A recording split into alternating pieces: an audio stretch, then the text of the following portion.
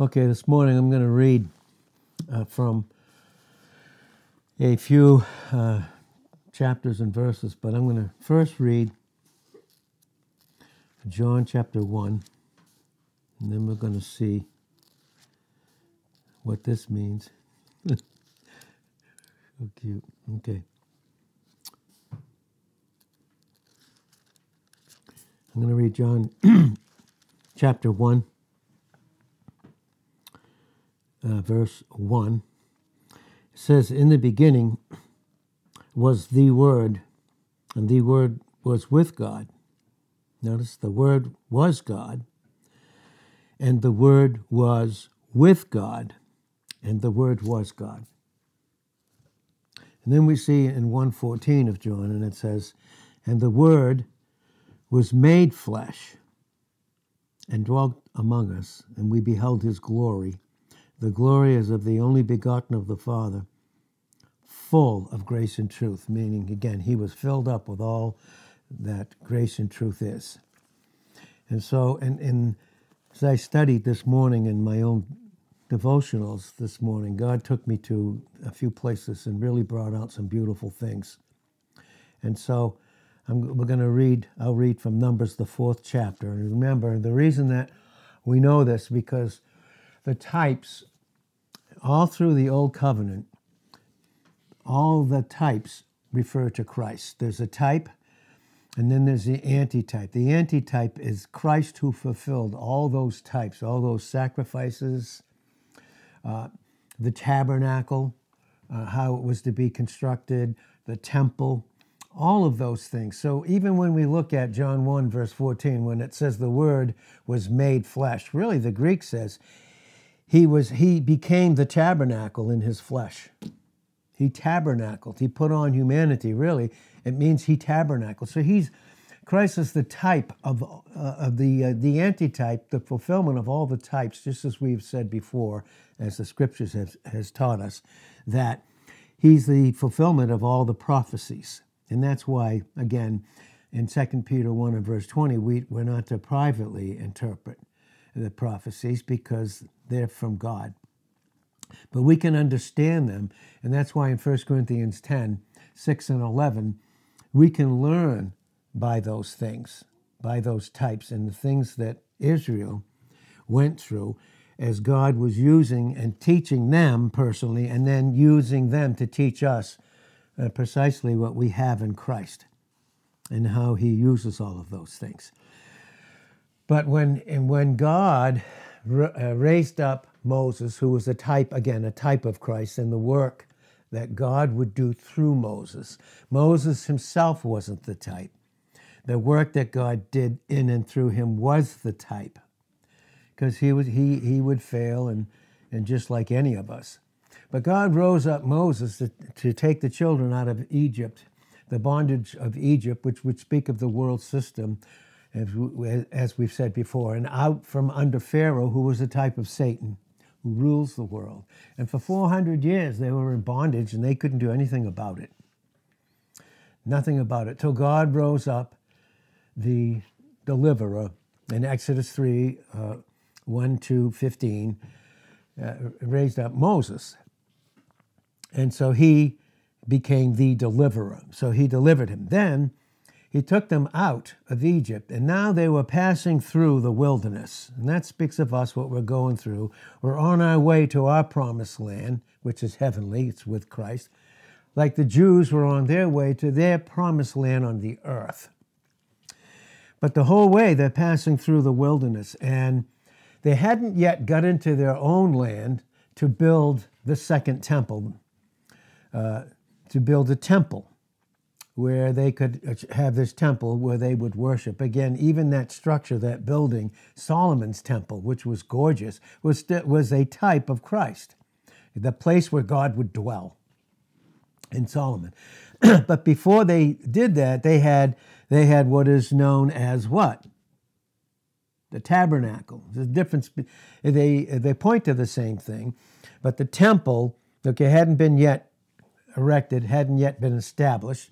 So God had them have a tabernacle. And this is what we want to read in Numbers, the 4th chapter.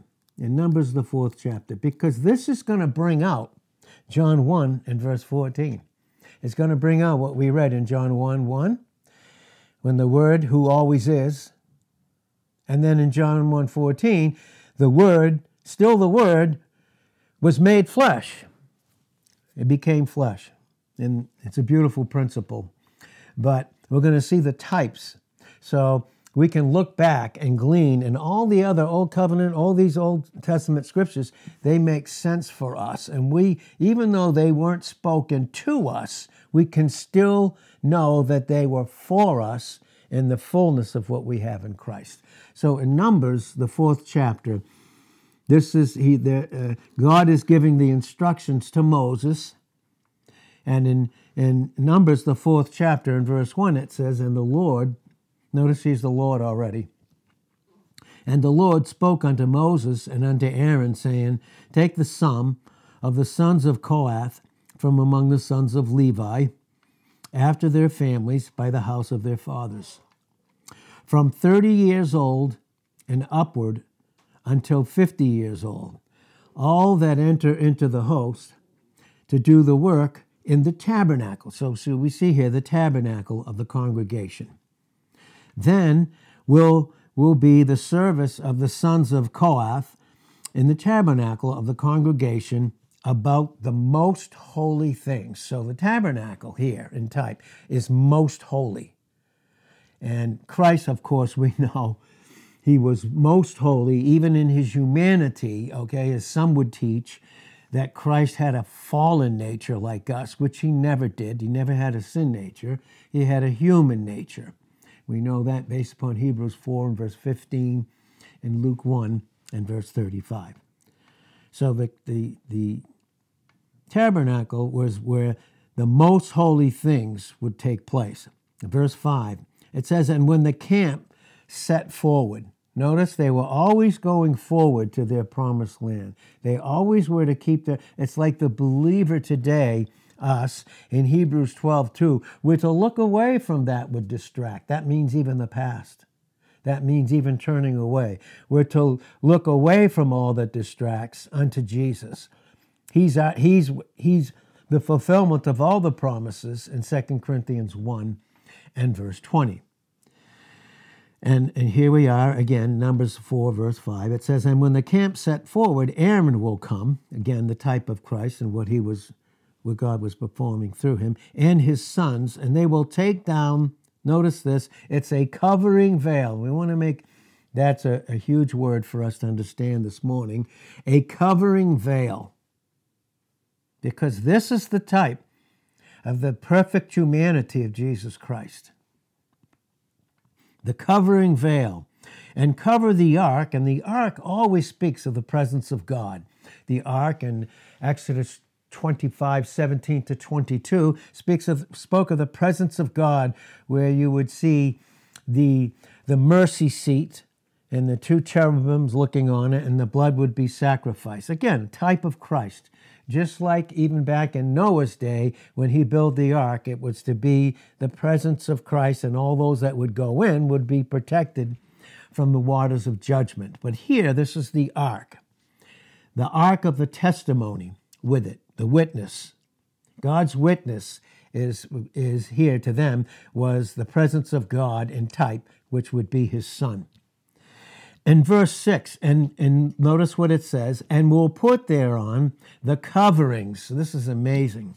The coverings of badger skins, and will spread over it a cloth wholly of blue, and will put in the staves, the two carrion poles thereof, and upon the table of showbread. In other words, this again, the showbread is a type of Christ.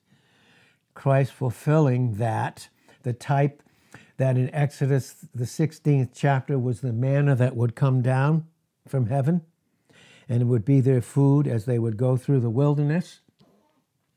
That was what was given to them as a result of their murmurings. God sent down, and it didn't stop him from sending down the portion for them to feed, and that was to feed on Christ, to go through this worldly wilderness, I should say, not wisdom. And Upon the table of showbread, that's a fulfillment of John, the 6th chapter, verses 30 all the way to 57, where Christ is the manna, the showbread, which was a type of that. Showbread, and they will spread a cloth of blue, and put upon thereof the dishes and the spoons and the bowls, and covers to cover withal, and the continual bread will be thereupon. In other words, a constant fulfillment of God feeding his people. Verse 8, and they will spread upon them, all of that, a cloth of scarlet. It's very interesting here when we study the scarlet. And we're going to see how these colors and what they mean, even in the type of who Christ is in his person and what he's accomplished. So, and then cover in verse 8 of Numbers 4, cover the same with a covering. Notice there's the covering again of badger skins, and will put in the poles or the staves thereof. And they will take a cloth of blue and cover the candlestick of the light. Again, here's that word cover. And his lamps, and his tongs, and his snuff dishes, and all the oil vessels thereof, wherewith they minister unto it. And they will put it, and all the vessels therein, within a covering, notice this, a covering of badger skins, and will put it upon a bar. And upon the golden altar they will spread a cloth of blue, and cover it with a covering of badger skins, and put in the poles, the staves thereof.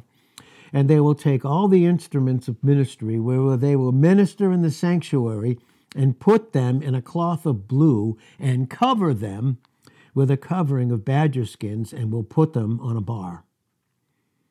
And they will take away the ashes from the altar, and spread a purple cloth thereon, and they will put upon it all the vessels thereof, wherewith they minister about it, even the censers, the flesh hooks, the shovels, the basins, the bowls, the vessels of the altar, and they will spread upon it a covering.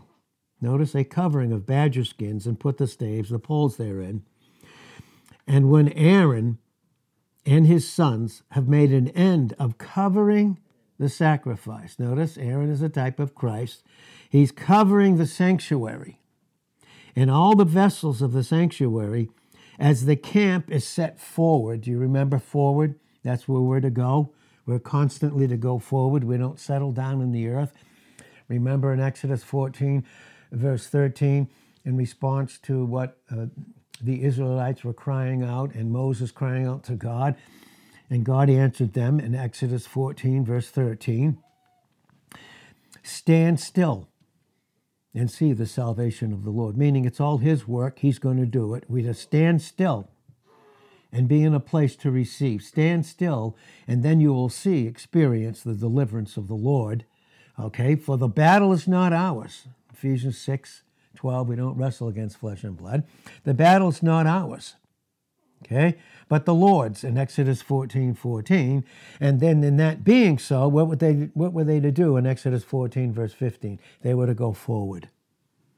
And so we see this here again in Numbers, the 4th chapter and the 15th verse, as the camp, group of people, is set forward after the sons of Kohath will come to bear it. But they will not touch any holy thing lest they die. These are the burden of the sons of Kohath in the tabernacle of the congregation. Now, all these are beautiful types, and we're going to get into Ezekiel, the 16th chapter also. But when we read these things here, and when we see this, what we're reading here is a fulfillment. Christ fulfilled all of this in the work of his person and what he accomplished when he, the Word in John 1:1, put on humanity. That's the badger skins. That's the badger skins. Now, we'll look at this, the tabernacle. It was most holy. And notice this, always what they covered it with, there was always a covering. Right? The word covering. And what does love do in Proverbs 10, verse 12, and 1 Peter 4, verse 8? It covers. It covers. Love covers a multitude of sins. Not that we take the grace of God that love flowed through to accomplish the work, ever, as a means to live in sin in Romans 6:1 and 15. No, but it covers. Love covers. Covers. So incredible. Love covers. And so they covered. And it was a veil to cover the ark. And we'll put thereon the badger skins. Notice the badger skins. The badger skins. And we'll spread over it a cloth wholly of blue. Now, blue, in the Bible, always speaks of heavenly. It's the heavenly. You look up in the sky, there's not too many clouds. What is the color of the sky? It's blue, heavenly. This is a type of what Jesus was saying about himself, even before he got into the bread that his life is, that had to be broken on Calvary. He said in John 3 and verse 27, "Can a man receive anything except it come from heaven?" And Christ had to come down from heaven. He had to put on humanity because there was no way that we could go up. No way. So he came down. So that's blue. It's heavenly. The Christ, the heavenly Christ, the blue. He came down and dwelt among us. John 1, verse 14. The Word was made flesh and dwelt among us, and we beheld his glory, the glory as of the only begotten of the Father. He was filled up with all that grace and truth is. And they will take the covering of the veil and then put it on, and covering of badger skins, and will spread a cloth wholly of blue. You see, this is the picture of God the Son becoming man. The beautiful thing about it for us, when we consider in Psalm 8, verses 3 and 4, where it says, the psalmist says, "What is man that you are mindful of him, or that you would even consider him?" Well, here's the amount that he would consider and value us. His Son, God, put on humanity and came down. This is the type, and it's leading them through the wilderness, like right now, the heavenly Christ, our position in him, based upon what he's accomplished in his person and his work. And he's leading us through this earthly, this evil world system. We're in it, but we're not of it. And John 17, verse 14 and 16.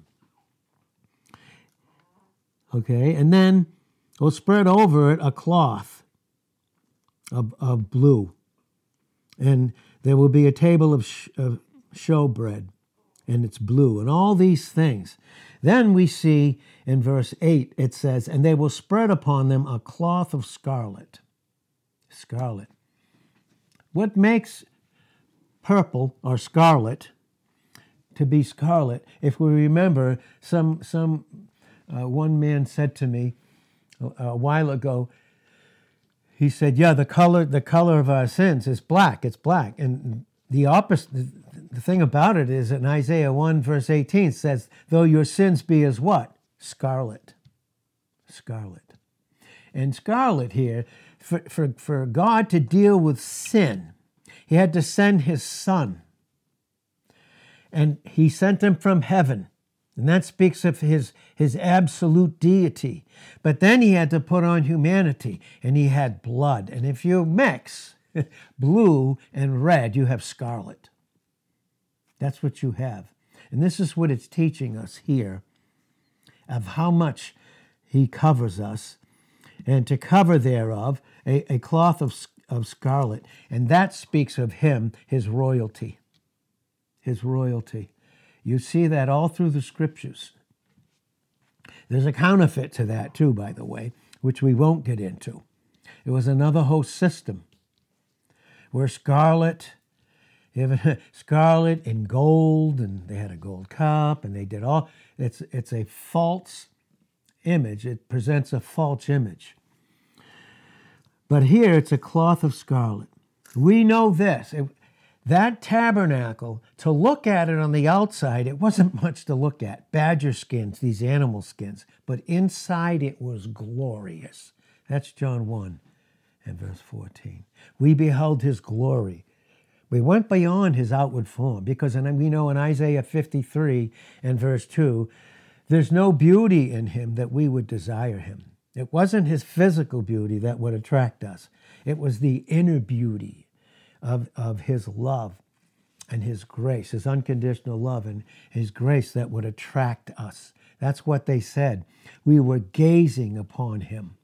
We gazed upon him, and we beheld his glory, this inward gorgeous glory here. And this is the type here. And we can see this again here, the badger skins. And then there was a golden altar, and there had to be a cloth of blue to cover it with badger skins. Again, a cloth of blue, badger skins. And then we see in verse 13, and then the ashes, what was reduced, and that was Christ on Calvary. He was reduced down to ashes because he became that sin sacrifice for us in 2 Corinthians 5 and verse 21. This is what it means, the love that so covers us, his love, and what we have. And we have for us, we have more than our sins covered. Because the mercy seat in type, again, in Exodus 25:17 to 22, was to cover sin. It was covered over till Christ would come. Remember, Job said in Job 14 and verse 17, he sewed up my iniquity in a bag. He sewed it up. And Micah 7:18, who's a God like you that passes by iniquity, that passes by and then buries our sins in the sea of his forgetfulness, it says in Micah 7 and verse 19. So the mercy seat is kalporoth, a covering, till Christ would literally come, and all of their sins, who would believe in him, and all of our sins would be put on him as the sin sacrifice. No, that's what he was. He was reduced down, cut off in his prime at 33 and a half years of age, cut off in his prime, reduced down, and that's what it had to be. It had to be completely consumed. Christ as a sacrifice had to be completely consumed based upon the love and justice and wrath of God that went on him so it wouldn't go on us. And we see the fulfillment of that in John chapter 3 and verse 36. So again here, the ashes in 4:13 of Numbers, they were to take away the ashes from off the altar and then spread a purple cloth thereof. The royalty of Christ and his suffering and what he went through and the glory that he has now, purple. He's ruling and reigning, purple. He's above everything, and us and him and us. We are in him, heavenly blue, above everything, and we rule and reign, and that's why it says in 2 Timothy 2 and verse 12, even right now, if you suffer with me righteously and do it right, you will reign with me. The king reigns with purple. He rules in his sovereignty above everything. And then they to cover those ashes with a purple cloth. Again, it was in verse 14, a covering of badger skins, and it was a covering. Notice what it says in verse 15. And Aaron, who was the type, would and his sons made an end of covering the sanctuary. And isn't that the place where the Jews would gather? And don't we gather in his name?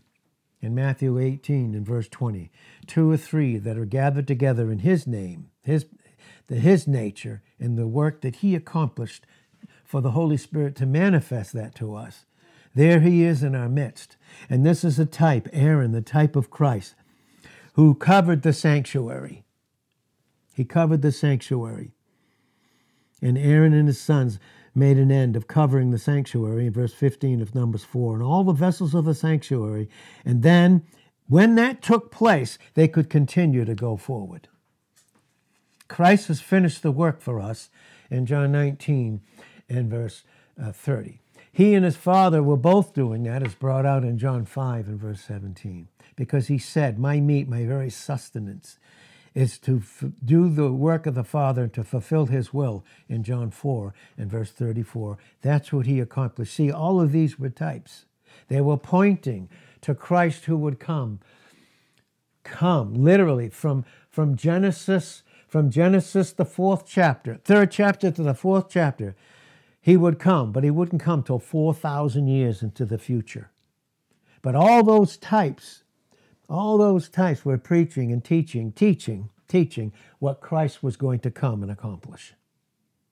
John 1:14, the Word was made flesh and dwelt among us. He had to habit like everyone else. He had humanity. Didn't have a sin nature, but he had humanity. And there was no beauty in him that we would desire him. It was like badger skins. But boy, you get to know him, see him, what he accomplishes, and you see the beauty within him. And that's how we are to see each other. And that's what we're to do with each other. We're to see, to reverence Christ in the vessel. In Ephesians 5 and verse 21, submit to the reverence of Christ in each of us. Each of us.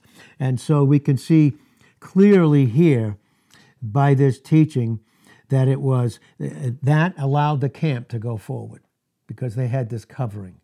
But are our sins covered or are they dealt with? They're gone. That bag that Job talked about that he had to have in 14:17, where his sin was sewed up. When Christ came, all of that God passed by, and you can even see that, we see this. And this is how we can understand the scriptures fully. That's why it's very important to notice and to know that it says all scripture is inspired of God, not just the epistles that Christ gave to Paul in 2 Timothy 3 and verse 16. All scripture is breathed out by God and is profitable. It's profitable. And so we can see this. And this is what this is a fulfillment of and what God is teaching us here in Romans chapter 4. And we can see that Romans chapter 4, very beautifully brought out here. Well, we have Romans 3 also.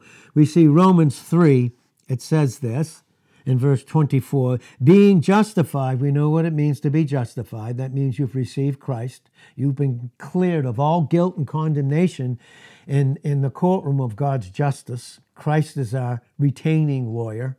Satan's on the left, the accusing lawyer. But in his courtroom, what are we? The Father sees his Son and sees us in him and says what? No charge, free, it's been paid for. Being justified, clear of all guilt and condemnation, freely by his grace, through his grace, the grace and truth in John 1:14 that Christ is, that we're saved by in Ephesians 2:8-10, being justified. What is our being now? What is our very being made up of? No guilt, no condemnation. No matter what's being preached, there's no guilt and there's no condemnation. None. Freely by his grace through the redemption that is in Christ Jesus. Watch what it says here in verse 25. Whom God set forth. How? Set forth a propitiation through faith in his blood to declare his righteousness. Listen to what it says. For the remissions of sins that are past. All those that God was passing by. Job's bag sewed up, all his sins. All these. All of those. For the canceling, for the passing over of sins that are past. Through the forbearance of God to declare, I say, at this time, his righteousness, that he might be just. Whose righteousness? God's righteousness. Well, who met the righteousness of God in my place? 1 Corinthians 1:30, Christ. He's our righteousness. That he, God, might be what? Just. His justice to be fulfilled. So that love was free to flow through justice being met, and that's why it's all grace. And the justifier of him which believes in Jesus. So he's taking care of both. So between the old and the new covenant, what do we have? We have the cross of Jesus Christ. They looked forward to the cross, which all these types were teaching about the person and work of Christ. They look forward. Their faith looked forward. And what does our faith do? It's finished. Now what? It looks back. We all meet at the cross. This is what this is teaching. And even here, again, in Romans 4 and verse 25, it says in verse 24, but for us also to whom it will be imputed. Imputed is the very righteousness and holiness and justice positionally imputed to us is put to our account. That's imputation. Imputation in the Bible simply means that when we receive Christ, watch what this says. If I believe and receive that all of my sins were imputed or put to Jesus Christ's account on Calvary, then when I believe that, all of his righteousness is put to my account. This is what it's teaching us. And all these types were teaching us this, all through this old covenant. And so it says, but for us also, to whom it will be imputed, if we believe on him that raised up Jesus our Lord from the dead, who was delivered for our offenses and was raised again for our justification. All those types are teaching this. It was teaching the Jews this, teaching them as they went through the wilderness. This is our finished work. This is ours that God is constantly bringing to our minds here this morning for us as we pass through this wilderness. And it will be that if I look back instead of looking forward, I'll settle down here. But are we passing through here? We're passing through the wilderness. We're on our way to our promised land, our heavenly home. That is brought out in Hebrews chapter 13 and verse 14. For here we have no continuing city, but we seek one to come. And on our way there, we offer the sacrifices of praise. You know, all through the covenants, and we'll get into this, the old covenant, and the teachings about the offerings. There was a peace offering. It always had to do with reconciliation. But there had to be a burnt offering. Then there was a sin offering. And we'll get into these at some point. And they're all fulfillment of what Christ has fulfilled. And propitiation as a substitute and reconciliation for his people. But that peace offering always brought, because peace offering, when you had all of those, it brought what? Reconciliation. Have we already been reconciled? We have. We've already been reconciled. And based upon, he is our peace. Is he not in Ephesians 2 and verse 14? And who fulfilled the peace offering? Who is our peace in Ephesians 2:14?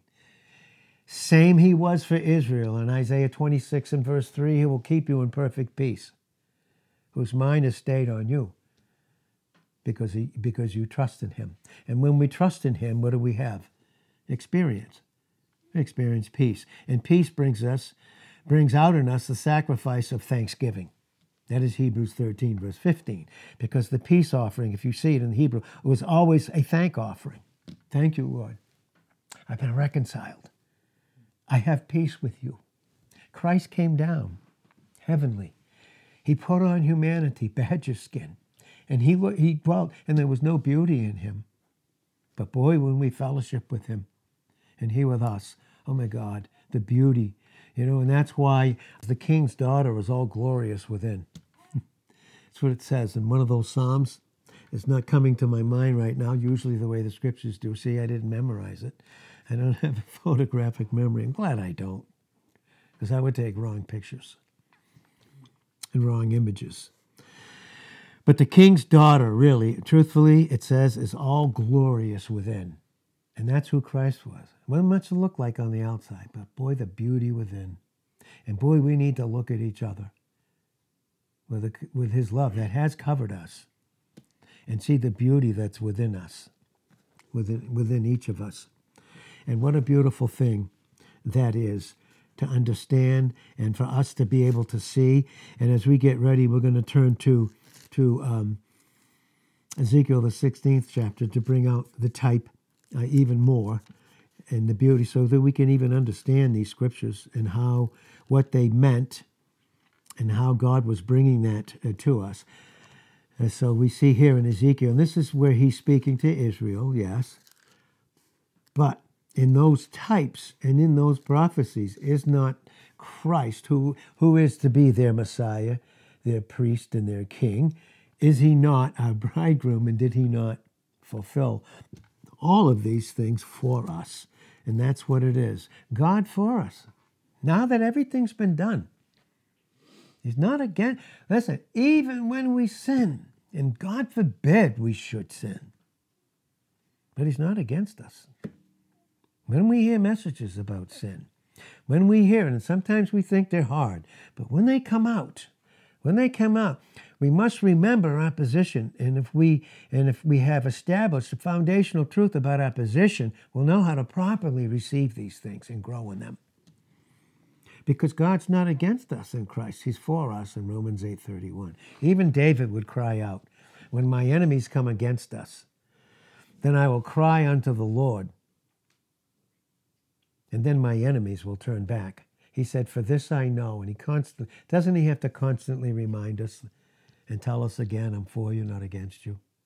In Psalm 56, verse 9, for this I know, he said, God is for me. Love is for me. And so we see finally, and we'll end this up in Ezekiel, the 16th chapter. Again, this is the type that God is teaching Israel. He's teaching them. But he's also teaching us in the fulfillment of Christ what he fulfilled. And he brings it out in detail. That's why we need all the counsel of God in Acts 20:27. We need it all. We do. And it's so much. But again, in Ezekiel, the 16th chapter, it says, again, the word of the Lord came unto me, saying, Son of man, cause Jerusalem to know her abominations. And say, thus says the Lord God unto Jerusalem, your birth, and notice what it says in the Hebrew, your cutting off or your habitation, and your nativity is of the land of Canaan. Promised. That's truly who you are. And this would obviously speak so much more to us. Your father was an Amorite and your mother a Hittite. And as for your nativity, in the day you were born, your navel was not cut. Snip. Neither were you washed in water to supple you. To supple you. And that's a beautiful word there, too. You were not salted at all, nor swaddled at all. Of course, in salt in this particular place, it speaks of grace and it preserves us. You know, back in the day, they had to have salt kept all their meat and things from not from being corrupt. And that's what grace will always do for us. It continues to preserve us. And again, he was Christ in John 1 and verse 14. He was filled up with all that what? Grace and truth is. And we're filled up in him. Colossians 2, 9 and 10 bring that out clearly. And then it says, when you are in this condition, not washed, not salted, verse 5, no eye pitied you to do any of these unto you. You couldn't do them yourself. We couldn't do anything to help ourselves in this helpless condition. And no one else could do it for us. Why even look to someone else when Christ has already done it for us? None pitied you to do any of these things, to have compassion on you. We've talked about the difference between sympathy, empathy, and compassion. Compassion upon you, but you were cast out into the open field. You weren't of value to anybody. You had no value in yourself, and no one saw any value in you, just like they did in Christ, by the way. He came unto his own in John 1:11. His own rejected him. They didn't see any value in him. Oh, but he's allowed us, through the power of the Holy Spirit, being saved, and him being our Lord and Master, our precious Savior, we see his beauty within. We see way beyond. We see his beauty. You were cast out into the open field, left in the world system, to the loathing of your person. You couldn't stand what you were. You couldn't stand what you did, but you couldn't do anything about it. You know how you hated it. But you still couldn't do anything about it. And no one else could do anything about it. To the loathing of your person in the day that you were born, because in Psalm 51 and verse 5, we were conceived in sin and we were brought forth in iniquity, cast out into the world. Now look what it says in verse 6. And when I pass by you, and boy, did God make that personal to me this morning. When I passed by you and saw you, and when I saw you polluted, in the Hebrew says trodden down underfoot. You didn't mean anything to anybody. They couldn't help themselves. And they just were trotting you down, walking right over you in your helpless and hopeless condition, polluted in your own blood. We must understand that, blood. In our own blood. And listen, when it says blood here in certain translations, in Ezekiel 15 and verse 6, we'll see it in Psalm 51 and verse 14. David cried out, "Deliver me from blood guiltiness. Deliver me from blood guiltiness." He said in Psalm 51 and verse 4, "Against you and you only, God, have I done this evil and sinned in your sight. I was conceived in iniquity and brought forth in sin and brought forth in iniquity my mother. But you desire truth," in 51:6 of Psalm. You desire truth in the inward parts. How is it going to get there? Unless he who was heavenly and blue put on badger skins and came down. And but here, when it says this, you were polluted in your own blood. The Hebrew says bloods. And there's a reason for that. See, the word of God is so specific. Blood.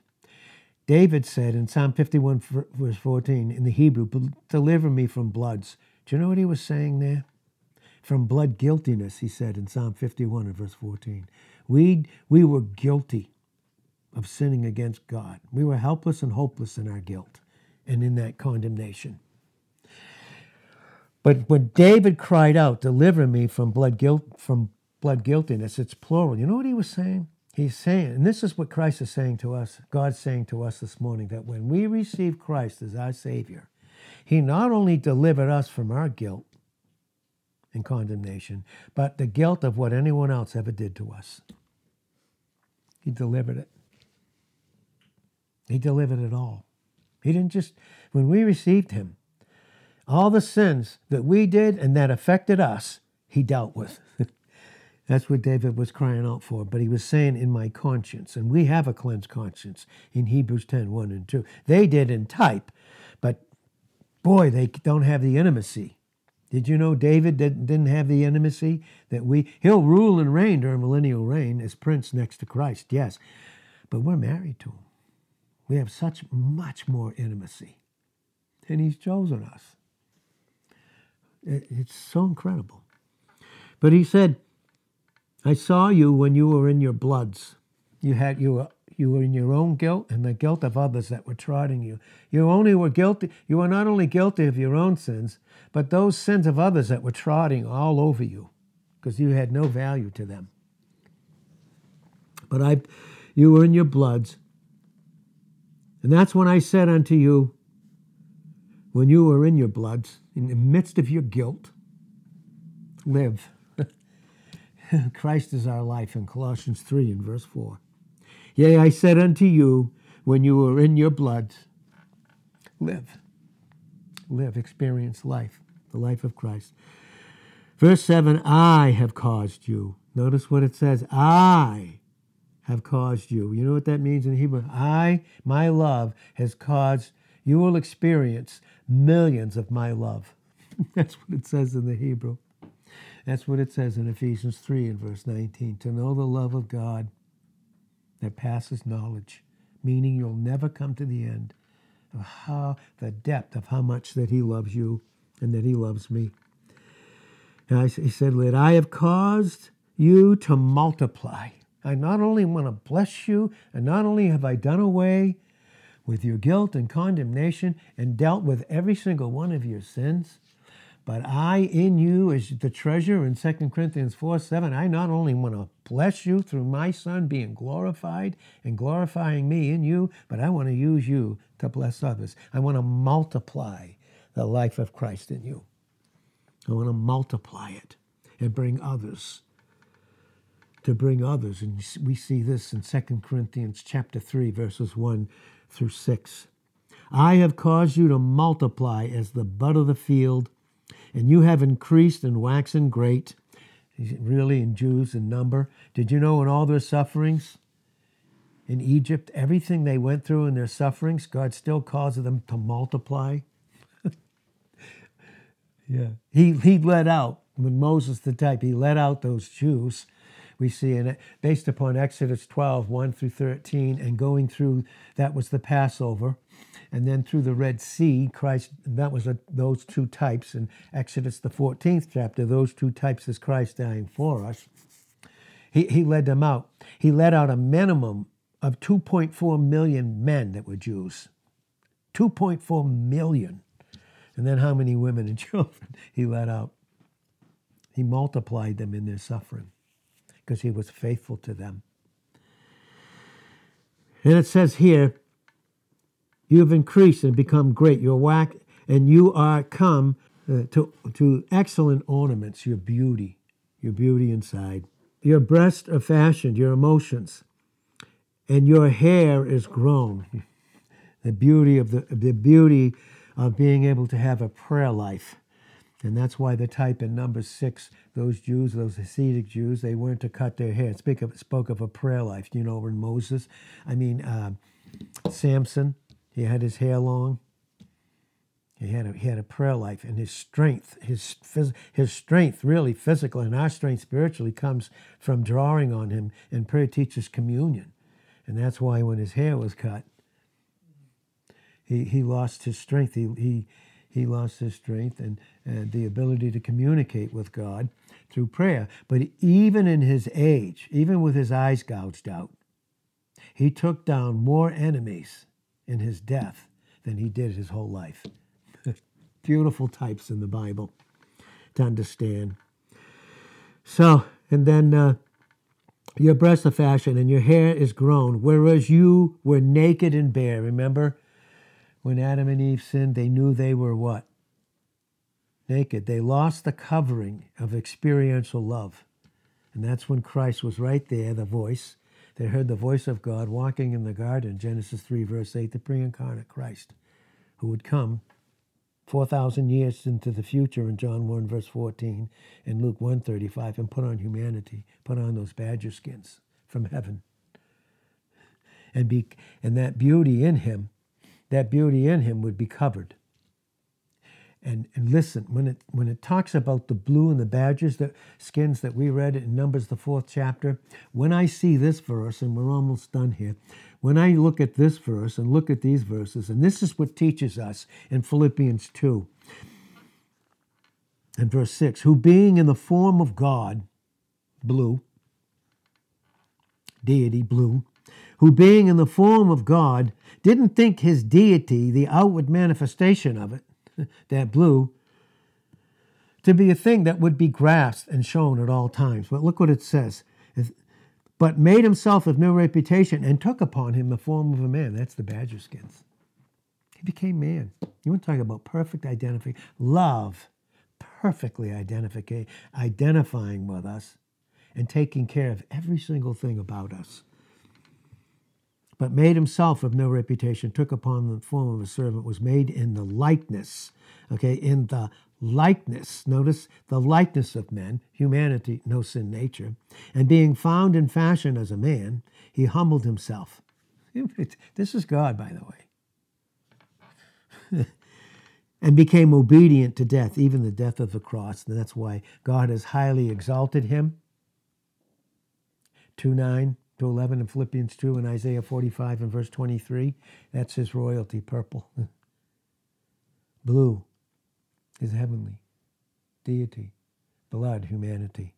Put them together, royalty. That's why we rule and reign with him. That's why it says that in 2 Timothy 2 and verse 12. If we suffer with him right now, we'll reign with him. And that's why he says in Romans 8:18, I reckon that the sufferings of this present time are not worthy to be compared to the glory that will be revealed in us and on us. That's the fulfillment of Colossians 1 and verse 27. Christ in you, the hope, the guarantee of a glorious future eternity. And so as we wrap this up, it says this, you were naked and bare. Now when I passed by you and looked upon you, behold, your time.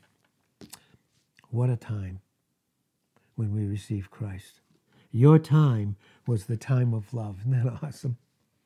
When I pass by, every time he passes by, it's a time of love. And that's why Where does his love wait? In Isaiah 30, verse 18, the only place it can, in undeserved favor, kindness, and merit, without merit, but all have to do with him in Isaiah 30, 18. He's waiting to be gracious, not to condemn, not to condemn, no matter how hard it seems, not to condemn, ever. There was a time of love. Notice what it says, and I spread my skirt over you. Covering, love covers. My skirt over you, and I covered your nakedness. That's what he did. Remember, he took away the fig leaves? That even with those fig leaves, they were still naked in God's eyes because it was something that he performed. But then Christ, you see, when he took the animal and he killed it, blood was shed, and he covered them with the skins of the animal. You see that in Genesis 3, verse 21. That's the type. All through the types in the Bible. And Christ is fulfilled. I covered your nakedness. Notice? Yea, I swore unto you. I made an oath that only I could keep. And entered into a covenant with you.